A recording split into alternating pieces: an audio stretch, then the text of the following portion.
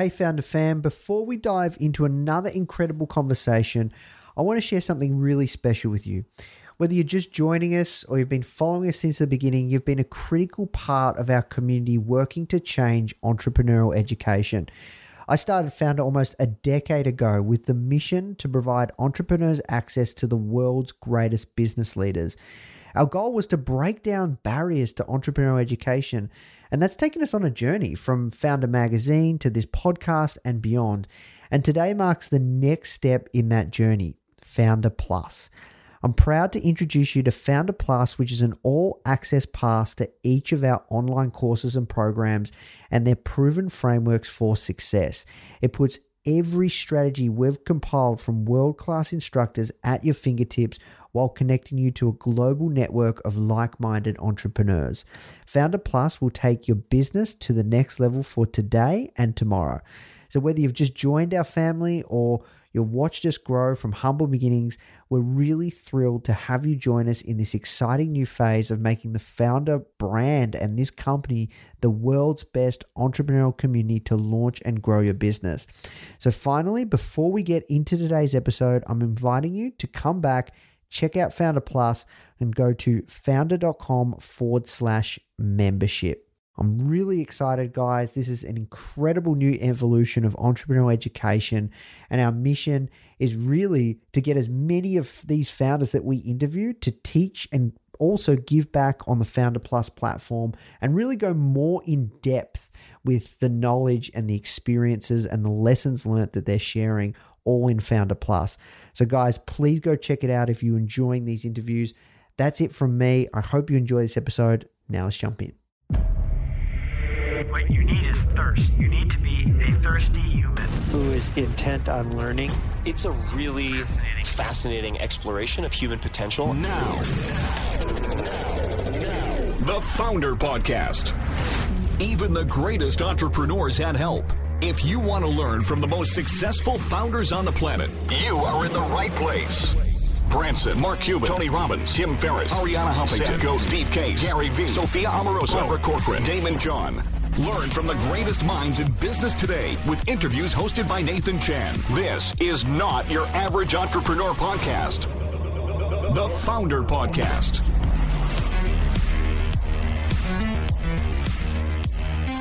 Hey Founder Fam, welcome back to another episode of the Founder Podcast. Today we're speaking with Jim McKelvey, the co-founder of the innovative payment software solution Square, now known as Block. And in our conversation, we discuss really how Jim went from a glassblower to a billionaire founder.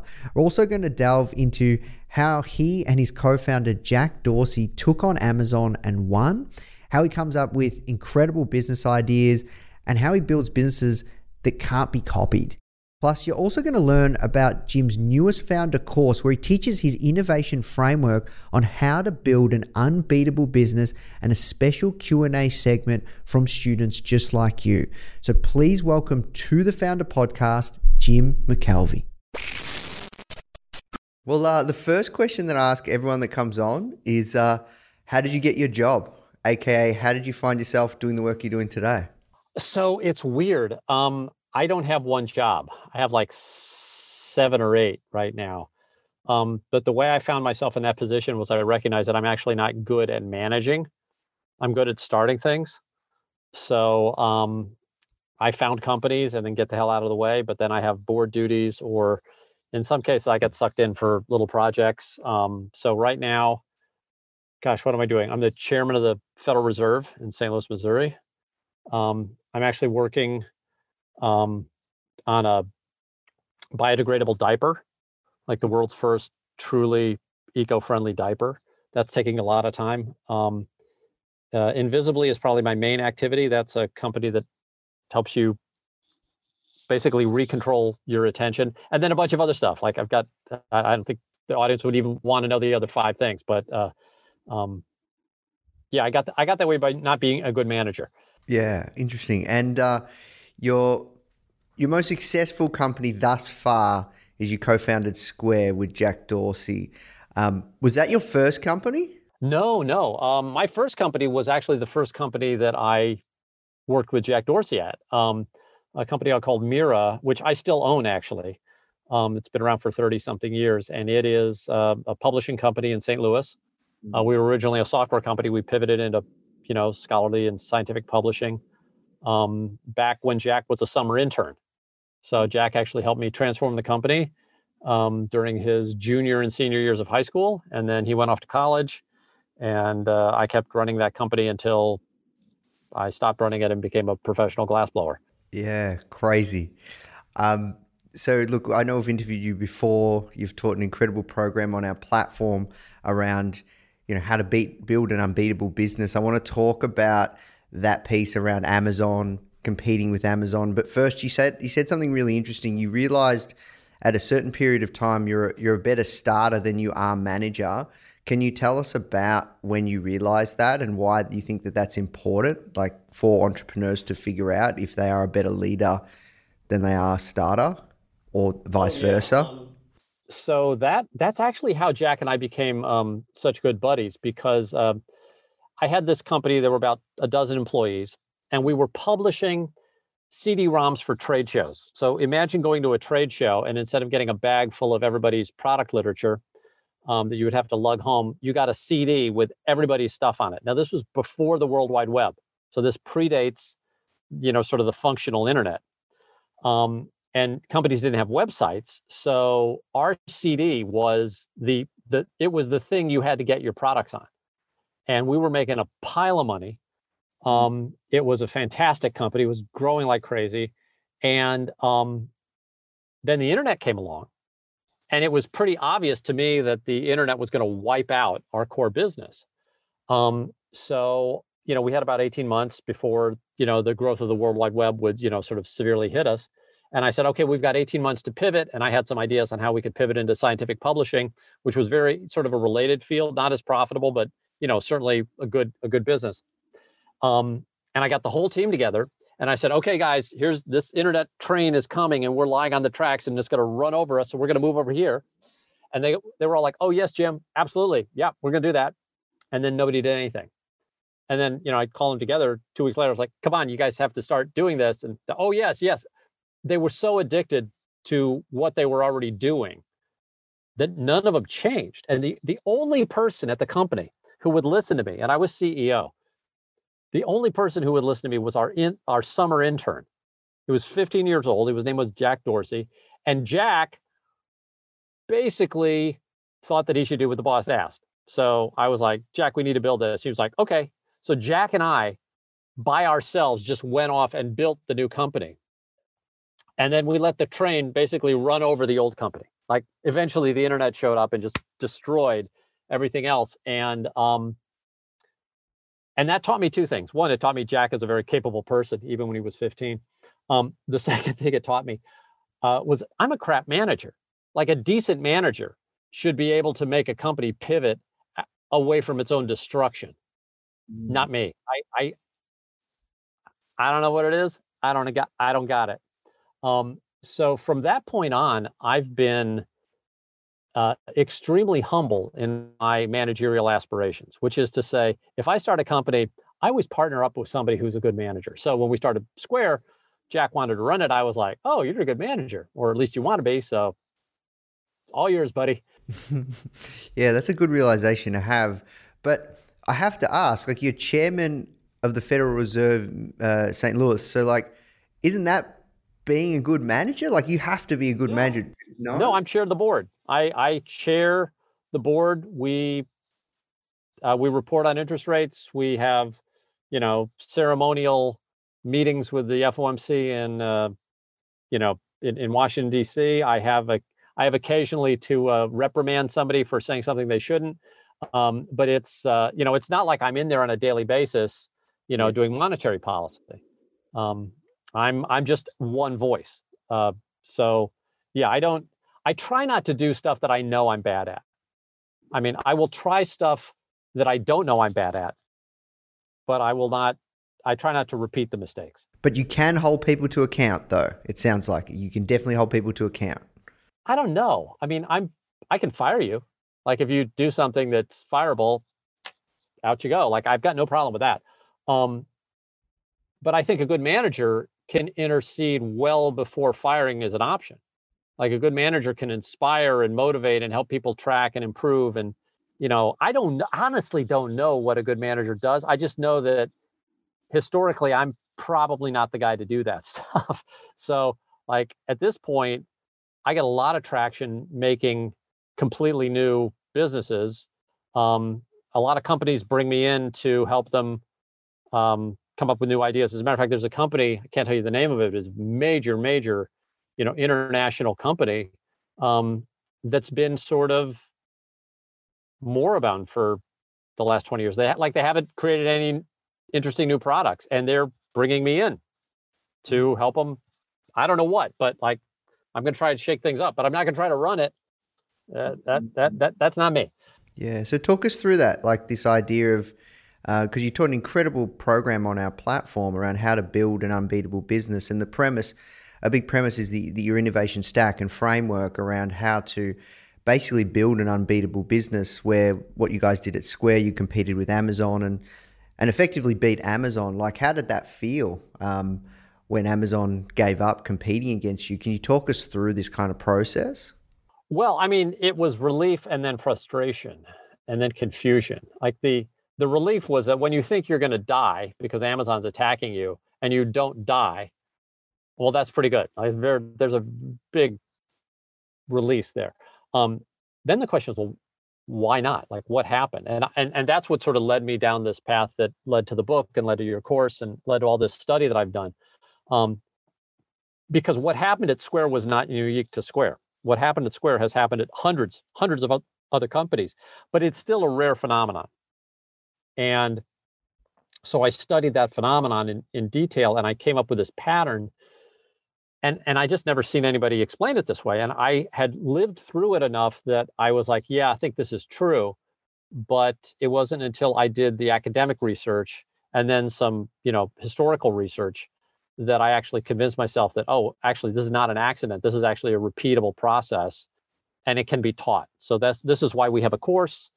And this is why I'm hoping that people will sort of get these basic ideas, which is, fundamentally that, if you put yourself in a situation where the only option is to create something new, you can do that. Like, you can build something new. It's just really, really difficult. And it's not something that we understand as humans. Like, most humans are very good at copying. We are not very good at originating. Because that's how most businesses kind of birthed, is you're looking at an existing model, you're looking at an existing product or service and just tweaking things just slightly. Yes, most businesses are tweaks or complete ripoffs. And there's no judgment in that statement. I think ripoff that's probably denigrating. Look, copying something that works is really smart. Find something that works, do the same thing. That's a great formula for success. Don't argue with it. The only time that doesn't work is if the thing you're trying to do hasn't been done before, so there's nothing to copy. So my whole energy is spent in that world where you can't copy. And then you have very weird skill sets and tool sets and weird employees, and like everything's just different over here. But believe me, you will be sort of happier and probably wealthier if you live in the world of, rinse and repeat copying. I just find that that's sort of not what I'm wired for. So I live over here in the weird world of stuff that hasn't been done. Yeah. And talk to me, like, how can you, like, we can't go through it all, and you did an incredible program on our platform, and we've talked about it before, but for those that are listening, talk to us a little bit about this framework around how you can build a business that can't be copied. Okay. Well, so first of all, I wouldn't say that should be your goal. Yes. Like, I don't think it's smart to say, I'm going to build a business that nobody else can do, because what you'll do is maybe you'll succeed, but then you'll have a product that nobody cares about, right? I approach it from the problem standpoint, which is to say, pick a problem that you care deeply about. And I mean, you personally care about, because if you don't care about it, you'll quickly run out of energy. Like, there's no amount of money in the world that is as motivating as sort of a personal conviction. If something you care about and you want to fix or want to change, or want to create, like that's good energy. That's a good energy source, and that'll keep you going. But you start with that problem. And then from that problem, what you will find, if that problem is unique, if that problem is something that the world has not really solved, then I think you should stop and ask yourself the question, and this is, what I talk about in your course and in my book and all this, work that I've been doing. Do I really want to go there? Do I really want to build something that hasn't ever been built before? Because that is a difficult and different journey, and it's way less statistically successful. Can still be done, but you can't prove that it can be done. Whereas if you're copying a formula that's worked for everybody else, well, unless you're lazy or stupid, it's probably going to work for you too, So ask yourself the question, but if the answer is yes, I want to do this, then a nice side effect of that journey, if it's successful, is you'll build something that nobody else can copy. Like you will build something that if you follow the principles in the course that we teach or the book, you can defend that monopoly for as long as you want. As long as you play by the rules that I've, sort of found work for these other companies that were in that situation, man, you can extend that runway as long as you want. But the big message here is start with a problem you care about.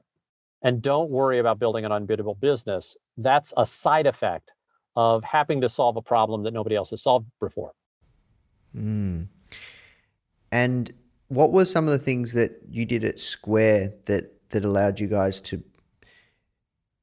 effectively outcompete Amazon? The only strategic move was not a strategic move at the time. We didn't know we were doing it. But we tried to build a very simple payment system for people like me. I mean, I'm an artist. I sell glassware. I sell stuff nobody needs, right? And I sell it when I can sell it to whoever has the money to buy it. And one day I lost a sale and I was pissed off because I couldn't take a credit card, and that motivated me to want to build Square. And it seemed like a very simple idea. I told Jack about it, and he was like, yeah, let's do that. And we literally had the product working in 3 weeks, like hardware, software, whole thing. It worked. Took money off your credit card, put it in my bank account, 3 weeks. What we didn't know, and this may have been a strategic decision, but I don't think, it wasn't a strategic decision. It was a strategic accident. What we didn't know was that we were so far out of the norm for what the financial industry was expecting or permitting that we had to spend the next year and a half inventing and creating 14 different things that had never been done before. And that was our innovation stack. It was all these different things that the world had just never seen, in the financial world, at least had never seen. And that turned out to be our greatest defense, because, Amazon could copy 1 or 2 or maybe 5 things. Like if they're really good, they can copy 5. But for them to get 14 things right all at once, almost impossible. Was it a big part of patenting and IP that helped protect you guys? Absolutely not. The only patent that we had that was worth anything, I screwed up and we lost because I didn't know what the hell I was doing with patenting. Can you tell us that story? Yeah. So a friend of mine who I had invited to help do some of the hardware. So I built the hardware. Yes. Told me that he'd handle the patents for us. He's like, oh, I know how to do patents. I'll do patents. So we patented in his name, not in the company's. Like he basically kept the patent for himself. And I was too naive I didn't know intellectual property. So like I didn't put my name on the patent, even though the original idea I had copied out of Make magazine. So like the first issue of Make magazine, if you get issue number 1, you will see a credit card reader that plugs into a cell phone as a project like that. So you even think that was an idea? No. That wasn't even an original idea. Like what Square did, not original. But I screwed up the patent, and we ended up having to fight our own patent in court. We got the patent extinguished, so the patent got invalidated. But then, so it was just a total. It was like a case study of how not to do intellectual property. But we had no protection in IP. Now we have a bunch, but we typically don't sue companies over patents. Yeah, wow. Unless they sue us, in which case we'll sue you back. Yeah, wow. So, like, how come your friend did that? Like, what was up with that? I don't know. We're not friends anymore. He got very, very greedy. I don't know. It breaks my heart. I mean, because he could have been Like at one point, the stock that we're offering was worth over $1 billion. Like he could have been a billionaire, like a billionaire, just if he'd said, okay, thanks. Like the word thanks, he'd be worth $1 billion. As it is, he's not. Yeah, wow. What a crazy story. Thank you for sharing. So let's talk about like ideas. So you said, a well-known business or a big business you can't name have asked you to come in and shake things up. What's a good idea? Like where do you find inspiration? Where do you draw inspiration from ideas, shaking up businesses, innovation? Talk to us about that. For me personally, I just go around and let the world anger me.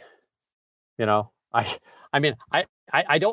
wish I had some sort of meditative practice that gave me visions or some sort of drug that I could ingest or, hallucinogen or any of that stuff. I've actually met people who claim that that's how they do stuff. One of the writers of my favorite television series, gave me his drug regimen. Like when he can't come up with ideas, it's just this massive cocktail of, hallucinogens and stimulants. I don't know what it is. I'm too afraid to take it. But no, in my case, I just go about my daily business, and then occasionally I'll see something that just looks wrong. It looks like a crime. It looks like something that needs to be fixed. It'll piss me off, and it'll piss me off enough that I'll ask myself the question, do I want to try to fix that thing? And a lot of the times the answer is no, I don't really care that much. I'm pissed off, but yeah, I'll get over it. Sometimes it just wakes me up. Sometimes it gnaws at me, sometimes for years. And then eventually I wake up and I go, well, it looks like nobody else is going to do this. And I understand why nobody else wants to do that, because frankly, doing something that's never been done before is a brutal process. Like it's kind of unpleasant. But I at least know what it's like now. And I won't say I'm more resilient, but I'm more familiar. Like I'm just more, like I kind of know, like if you live in a city with bad weather, you kind of get used to bad weather. Mm. But if you're from San Diego or, I don't know, Adelaide, I don't know, wherever you have that's good weather, I don't live there. I live in a city with crap weather. I got 2 sweaters on right now. Like this is, you're ready for it. You're tougher. So I think I've lived in enough bad weather cities that at least mentally, when I do something new, I am more prepared for the shocks and the disappointments and the bad feedback and the lawsuits and all the crap. I'm just used to it. Yeah. So, because a common thing that happens to people when they want to start a business, they don't know where to start. They always say, I don't have a good enough idea yet. And for you have plenty of ideas, but what is it that is it just keeps coming back to you? Is it something that stirs with you? It's generally not something that you just comes down and you go, bang, I'm going to do this straight away. It has to sit with you, right? I have to convince myself that I really care about it. Yeah. So, I felt really guilty. We had our second kid 5 years ago, and I was changing a lot of diapers, and I felt like super guilty about all the diapers, because I would be like throwing away a diaper, and with the full knowledge that diaper was 10 times more durable than the baby I was putting it on, right? Like the kid's good for like 100 years, and the diaper lasts for like 1,000. The molecules in that diaper are going to be on the planet far longer than my daughter, probably. And I use a lot of diapers, and I was thinking, man, somebody ought to do something about this. Like diapers are terrible. And I just kept thinking about that. Like these things are horrible. Like I wonder if you could build an eco-friendly diaper, because nobody's done it. Like I looked for them, and there's a bunch of greenwashing, but they're all made of plastic. Like every diaper is just plastic, plastic, plastic. Yeah. And this stuff doesn't degrade. And this bio diaper, none of them work. Trust me, none of them work. So I've got a laboratory going. I've spun up a lab that's doing materials research on a truly biodegradable. Right now, it's an edible diaper. Like right now, the stuff that we're using is so pure that I could actually make a bowl of it and consume it. It would not taste good. You'd probably have to put some soy sauce on it. But like, it's something that speaks to me. Like, I don't know why I care about that. Probably because I feel guilty for something I personally did. This is going to be frustrating to your people. Okay, so here's to the guy who's sitting here going, Jim, just tell me the idea. I just want to get rich. I want to stop working for the man. Like I want to get out of my 9 to 5 or whatever job you like. I don't want to wait tables anymore. Like I know that I've waited. I feel you. You just don't want to work for the man anymore. Give me a business idea. Don't worry about changing the world. If that is the case and you are willing to work hard, there are thousands of opportunities. Thousands. Pick any business you kind of like. Find a good example of it. Copy the thing. You'll probably succeed. It's not that hard. You got to work hard, but you don't have to do any miracles. It's not that tough. People do it every day. And if you don't know what you're doing, you can always hire an expert. Go to a trade show, read a blog, plenty of stuff. I don't want to discourage people from doing that. But what I want to do is speak to the people who occasionally find themselves in the place I was with the diaper, which is there is no such thing as a eco-friendly diaper, period. There are cloth diapers that you can wash, but if you're poor, you can't use them because poor people can't use laundry machines or can't use laundromats for cloth diapers.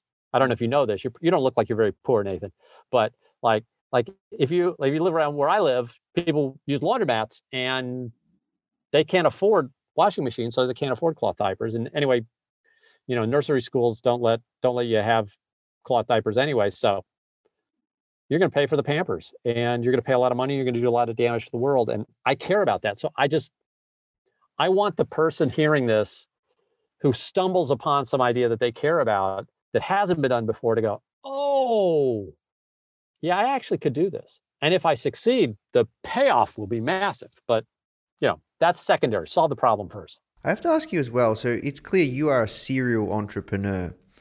Like you're a serial starter, serial entrepreneur. Actually, I'm more of a parallel entrepreneur. Okay. Like I got several things going on simultaneously right now. Yeah. Okay. I mean, it's. I know you say serial, but I don't want to sort of mess your semantics up. But of course. I don't run stuff. Like I always partner with people. So I say, I've got a diaper lab. I don't run the diaper lab. I've got a glass blowing studio. I don't run the glass blowing studio. I've got, a company that's building phenomenal technology called Invisibly. I don't run that. I don't run, Jack runs Square. Like I don't, or we now call it Block.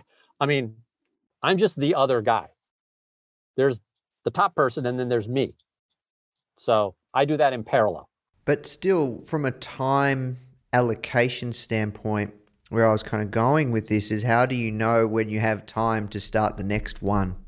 And how can it, does it ever get too much with a family and all this kind of stuff? Yeah, it does. I mean, I have to be careful, especially with family. So, one of my rules is no screens at home. When I'm home, I'm really home. I got a bunch of other rules. I come home. One of my things is I fly planes. I get home. I had a 4-day meeting last week. I showed up for 24 hours. And they were kind enough to schedule the 24 hours of actual work in the 4 days around a block that I could fly in, do my work, and leave. And I got home for dinner. I'm not saying it's ideal. I'm not saying that I wouldn't be probably a better parent if I was home even more. But also, the other thing is I'm pretty wealthy now. Like Square has caused a lot of money to appear in the McKelvey bank account. And I just don't think it's cool for them to see their parents not working. Like, I don't think that's a good message either. So I got to raise kids who are around, wealth, and I don't know, maybe I'm rationalizing my own behavior. I'd probably be doing it anyway, but I like to tell myself I'm doing it for the kids.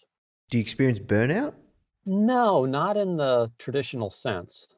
Because remember, I always have partners. Like every one of these things that I start and start until I find the right partner, and then they run, and then I basically work for them. So like the diaper lab, that took me a year to do. And I started just out of frustration making prototypes in my bedroom. Like I went out, I got a sewing machine, I got a bunch of materials. I had a friend who had a fashion company. I went down and worked at her workshop for a couple of days, and I got some prototypes together, and I was like, I'm going to build this myself. I'm going to build it myself. And then I got my prototypes together, and I was like, okay, now I need to hire somebody. And I hired somebody, and they were terrible. And I hired somebody else, and they sucked. And I hired somebody else, and they maybe pay them a bunch of money, and they didn't do anything. And then, the fourth try, I got somebody who actually worked at my glass studio, who was fantastic and wanted to do the diaper thing. And I was like, you run it. And she's been phenomenal. And so now we're going, right? That doesn't cause burnout in the sense of like, I run out of energy. It just causes burnout. It's kind of like, oh crap, it's not working again, So. Because it's really fun to start things. But for me, I have to kind of always try and contain myself. And I've had to, over the years, just kind of go, you know what, need to focus. Because it's really fun to start things. I agree. And I don't think you need to focus. You need to have somebody else who is focused, whom you trust. And that's actually probably more difficult. Yeah. Look, man, I could talk to you all day, but and I'm really enjoying this conversation, but I know we have to work towards wrapping up. We're going to move to the hot seat round, if that's okay. Okay. And I've not been fed these questions in advance, just for the record. Yep. So rapid fire. All right. So what daily habit makes you a better founder in person? I don't wake up to an alarm. I sleep until whenever I can, and I don't stress myself out in the morning. So I come to work happier. Who do you trust in business? People I've worked with, people I've seen. And I tend to trust everybody. So I'm a sucker for trusting everybody. If you could go back in time, what's the one thing you would change about Square? Not a damn thing. And I'll tell you why. I think we've been phenomenally lucky. Like we passed $100 billion in market cap at one point. And I know we're down from that now, but we'll be back. Like that is an insane run of good luck. I mean, a lot of smart people, a lot of hard work, a lot of dedication and all-nighters and stuff like that. But would you want to mess with that? Would you want to like have those butterfly wings flap some other way? Not me, brother. Let it ride. Don't need the DeLorean. Love it. Where's the best barbecue in St. Louis? Oh God. The best you can go to is Salt and Smoke, and the best you can't go to is this little guy out in St. Charles who only opens up during the summer, and I could give you directions there, but I don't know the name of the place. Like it's just this dude off the side of the road, and he does not have a health rating on his pickup truck, if you know what I mean. Yeah. Awesome. What's the one thing someone will learn if they enroll in your program, How to Beat an Unbeatable Business on the Founder Platform? What's the number one thing they'll learn? The one thing they'll learn is to recognize the line between when you should innovate and when you should copy, which is a mistake I made for years. Like I spent so much of my time failing because I was doing stuff that was appropriate in normal business, but was not appropriate in the world of innovation. And that crushed me. And I made that mistake for 20 years without recognizing it because, I just thought I was an idiot. Like I would go out and I would copy the practices that worked in this different world. And then I would take them over to my world and do them competently, I thought, but they wouldn't work. So the only conclusion I could come up with was that I was incompetent. It turns out I may still be incompetent, but in fact, there's a different set of rules that applies if you're innovating. And what your course will teach is that. Last question. If you could have dinner with any entrepreneur, dead or alive, who would it be and why? A.P. Giannini, founded the biggest bank in the world, gave away all his money, which is why you don't know him like the Carnegies or the Rockefellers, but he was a humble man, but he could have been the richest person in the planet. And he did exactly what we did at Square 100 years before. And I study him in the book, but I've never met the man and I would dearly love to. Incredible. Well, Jim, it was an absolute pleasure as always. Thank you so much. And look forward to connecting again in the future. What a pleasure, Nathan. All the best, man. Bye-bye. Hey, Founder Fam. I hope you enjoyed our chat with Jim. As a special treat, we're going to include our exclusive workshop that we did live with Jim, presented to the Founder Plus community, in which Terry, our community manager, and Founder Plus students go in depth on all their burning questions. So make sure you stick around. This one is not to be missed. It's not too often that we are talking to a new instructor at Founder, and it's not too often that we're talking about a new course that's being launched, but that's what we're here to do today. I've got Jim McKelvey with me. He's our our new instructor here at Founder for our new course, How to Build an Unbeatable Business. Now, some, if not most of you, will be familiar with Jim's work. He's a glassblower turned billionaire, co-founder of Square, which is now Block, one of today's most visionary minds on innovation. And he's going to showcase through the course and through our chat today what he believes to be the method to build an unbeatable business. The idea and the purpose of this session is to introduce you to understand how to build a resilient, fast-growing, and highly profitable business in any economy. And it's an honor to have you here. Welcome, Jim. Thank you. This is going to be fun. Hey, Jim. Yeah, I have a payment strategy question. We've built the largest ACH mobile payments platform in the cannabis retail industry. And we have about 200,000 active users. We're growing 7% month over month. That's good. Yeah, and we're really recognizing though that in order to really succeed, we got to jump to the next adjacent vertical outside of cannabis, because federal legalization is coming, and we're going to have to compete with credit cards at some point, no matter what. And how you're getting a premium right now because you're a weirdo who figured it all out, but they're about to make what you're doing too legal. Yes, exactly. And yeah, you're about to get too legit. All right, too legit. I get it. How would you think about the next vertical, adjacent vertical, competing? What would you do? Well, first I'd look at what you're good at. I mean, are you good at serving quasi-legal entities? And where's the next one? And I don't know what sort of back page businesses there are that are the equivalent of cannabis, but that might not be what you're good at. Like it may turn out that you've got some sort of other core strength. You just sort of got strong in the cannabis world, and then are going to go out. I mean, if what one thing we got really good at by necessity is that we guarantee these ACH payments, and you got a 48-hour window in the ACH network clear, right? And we guarantee the payment, and not everybody's bank account has cash in it when it goes through. And I don't want to get too deep on sort of a payments consult, but I assume you don't have a banking license. You're working through a bank with a license, right? Yeah, in Colorado. Yeah. And so what we're really good at is we built a machine learning model that's predictive around whether or not a transaction is going to clear. And so that's hugely relevant. I mean, you just described Novell NetWare. I mean, I'm looking at you thinking you might remember Ray Norda. I mean, if you remember NetWare in the early days, sorry to put everybody under 40 to sleep, but like Microsoft was the big bad bully in the computer world. And there was a little company in Utah that continually kicked Microsoft's ass, and nobody else did. And it was this company called Novell. And they made this product called NetWare. Now, originally they had a suite of products, kind of like you have, but they had all this stuff, hardware and software. But they had this like little piece of software that was the glue that everybody wanted.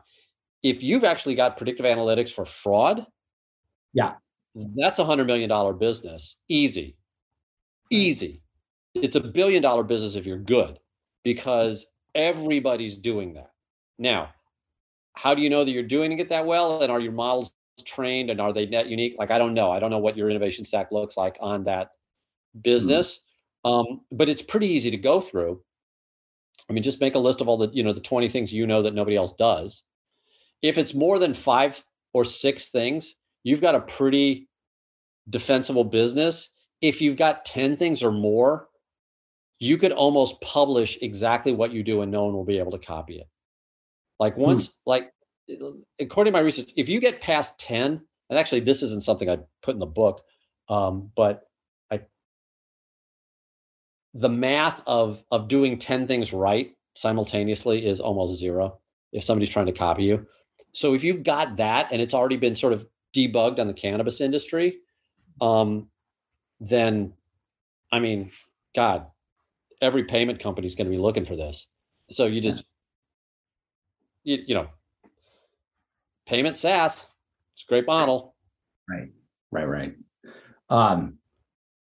Okay, I have a zillion follow-up questions, but it's very niche. So yeah, sorry, man. We get too. I love your somebody course. should ask me a really specific glass blowing question.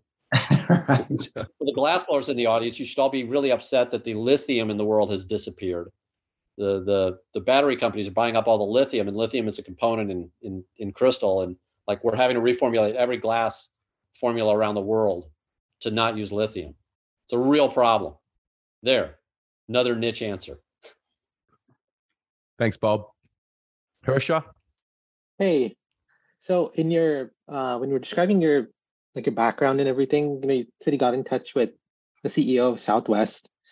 How did you exactly do that? Is there a strategy for connecting with high-profile individuals like that? Well, it helps to have a company that he's heard of, and to be very respectful. I wrote him a letter, figuring that anybody over the age of 50 probably read letters. So I didn't try to send him an email or any of that stuff, or call his office, or get an intro. Like I got an intro from, so he was chairman of the Fed in Dallas, and I was on the Fed in St. Louis. So, I was able to sort of work out who his assistant was. And I just sent a very nice letter. I said, Mr. Kelleher, I've been doing this research.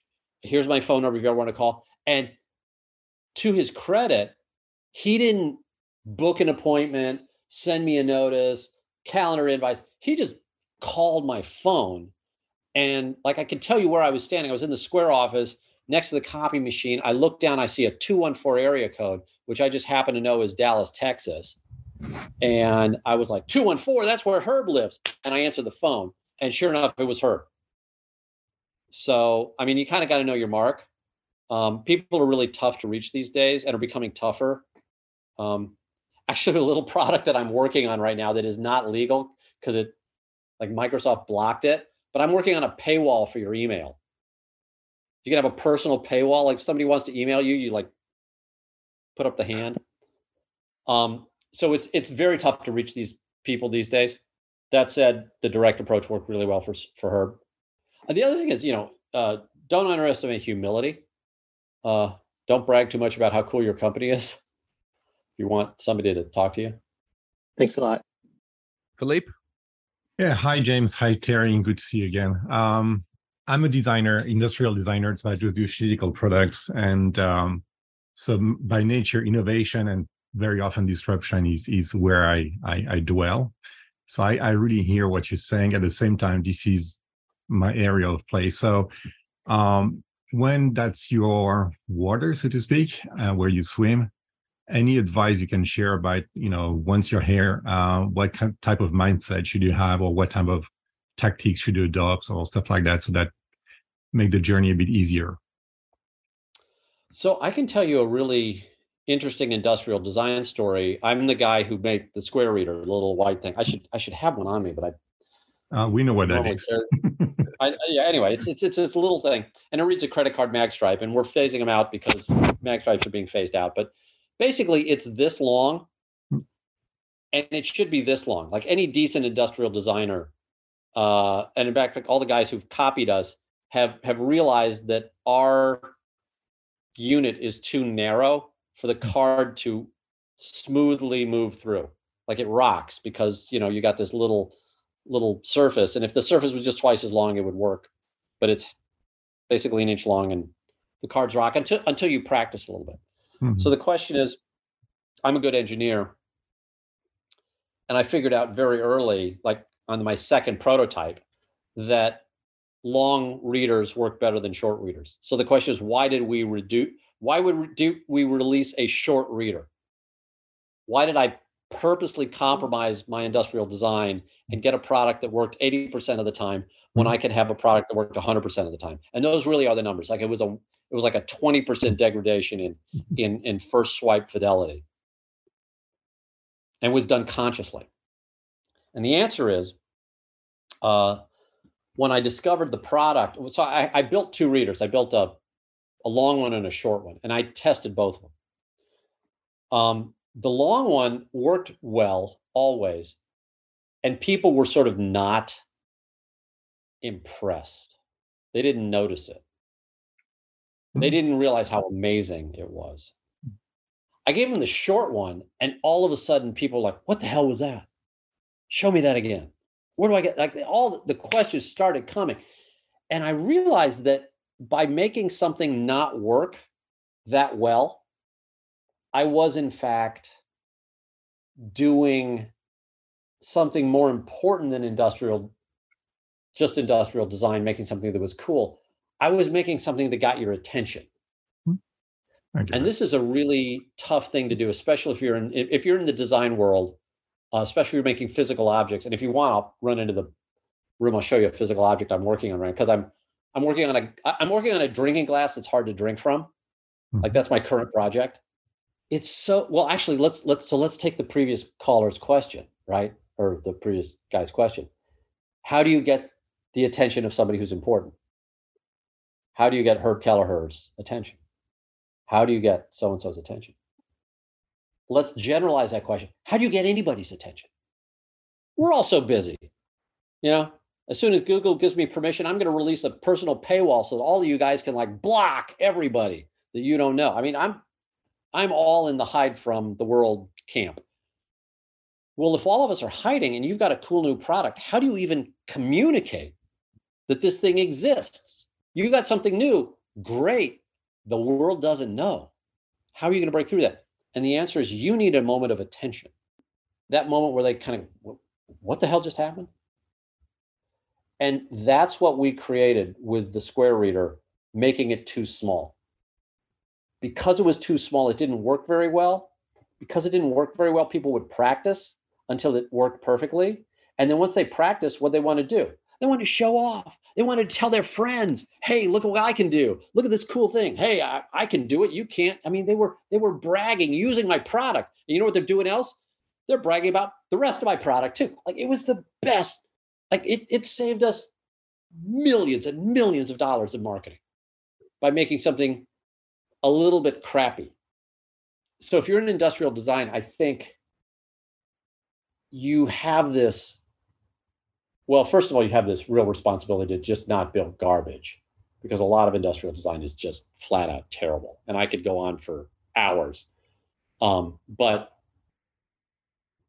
that is not terrible and is thoughtful also has this opportunity to, more fully engage.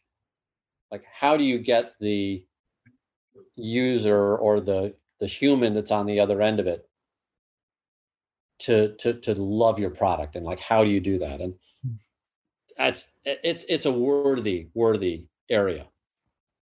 But, try making it a little bit worse and see if they get their attention. Thanks. That wasn't supposed to be part of the course. I like it.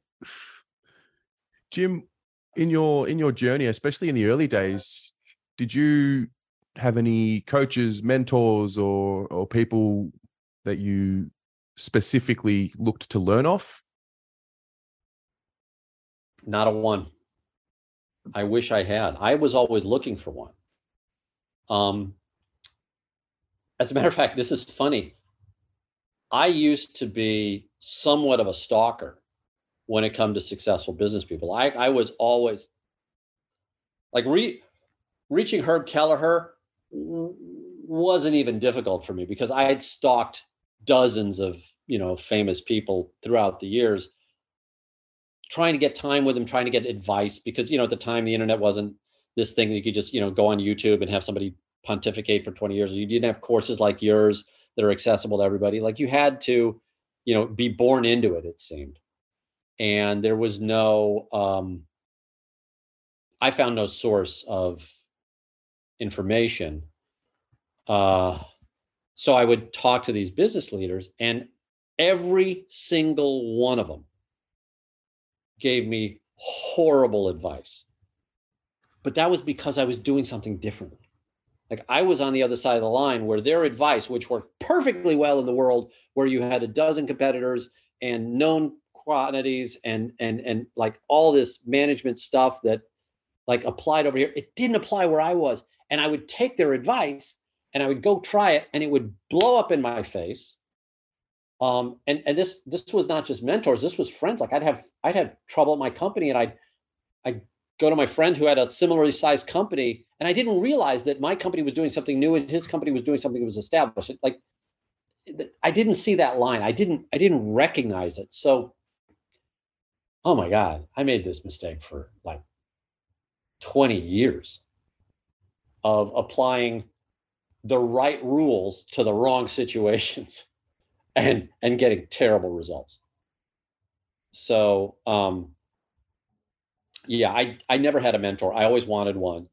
I thought I had found one in AP Giannini, who was the guy that founded the Bank of Italy.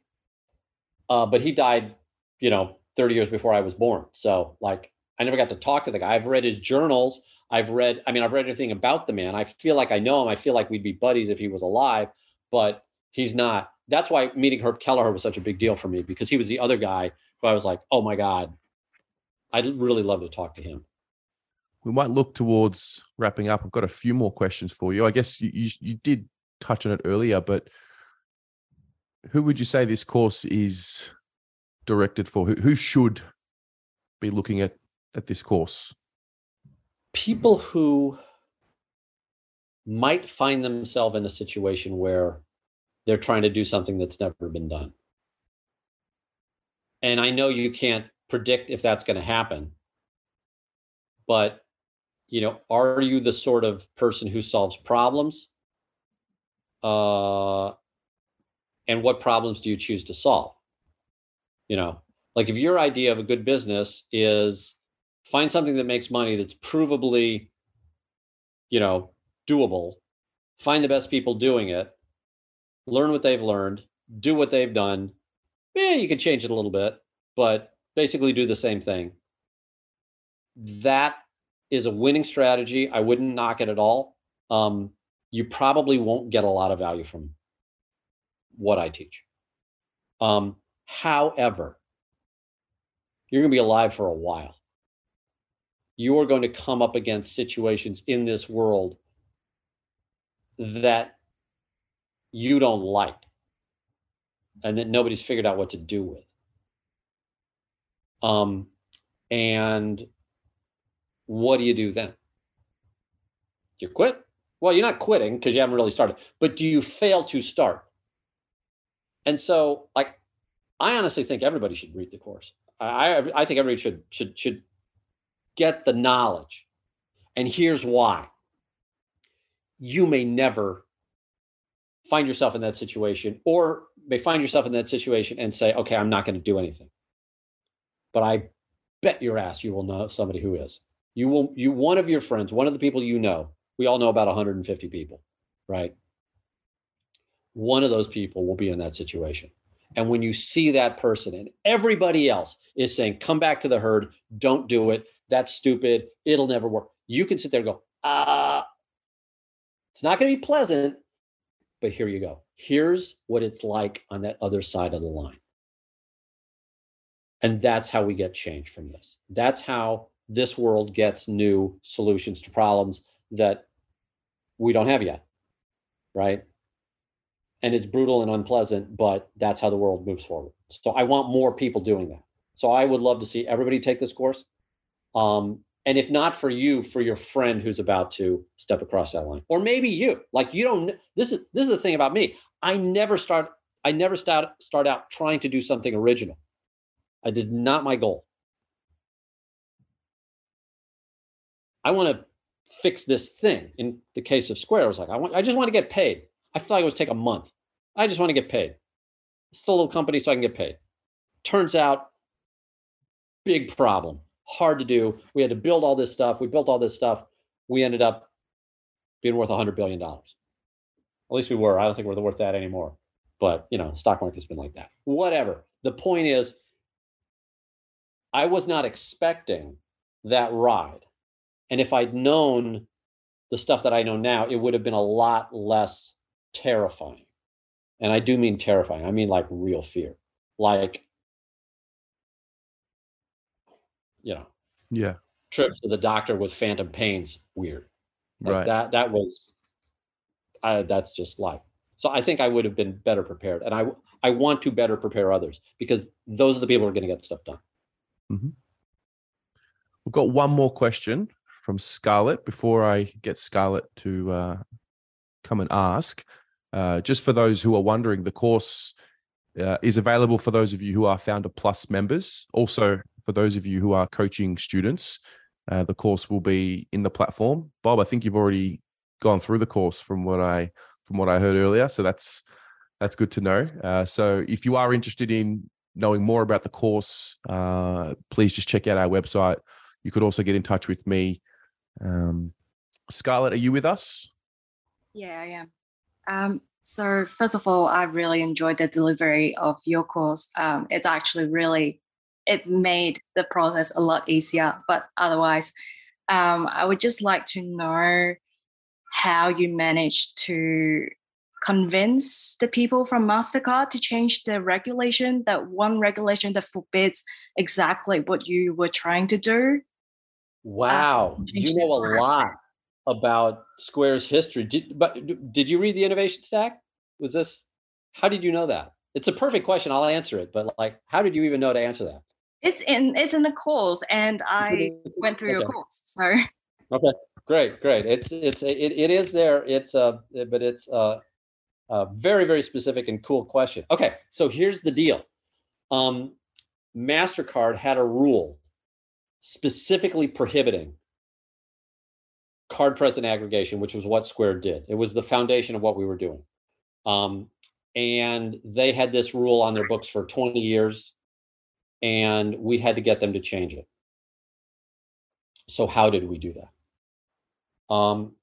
First, we had a working product. We did not have some theory. We did not have some PowerPoint presentation or some keynote presentation where we said, oh, wouldn't it be great if? No, we went in and did a demo, and the demo went like this. Well, so first of all, you got to understand, Jack Dorsey and me, we're very different people. I talk a lot. He doesn't talk much at all. But when I am demoing, I never interrupt. I never say anything. Jack sits like a monk. Doesn't even get nervous. And we'd done this demo for all the VCs around the country. We'd done this demo for dozens. Like, this was a year and a half into the company. Like, we were so polished at this demo. We didn't even have to look at what we were doing. And here's how the demo went. We walked into the office. I asked the head of MasterCard for his MasterCard. I said, let's say you just bought me something, or you just bought something from me. I swiped his card, turned around, said, sign this. And I said, great. $1 just went into my bank account. And he's like, that's a demo, right? And I was like, no, sir, that's live. That really happened. That money is gone from your card and in my bank account. And he looked really, really sternly at me. And he said, you realize what you just did violates our operating regulations. And I said, yes, sir, I know that. There was total silence in the room for 20 seconds. And he looked at his team and he said, well, I guess we have to change our regulations. And he walked out of the room. And that's how MasterCard came over. I think if I'd said anything after that, it might have killed it. I think if Jack and I had not been paying attention to him and had been paying attention to our slides or if we had been anything but focused outward, it might have gone sideways. And I don't know, like I didn't ask him to change the regs.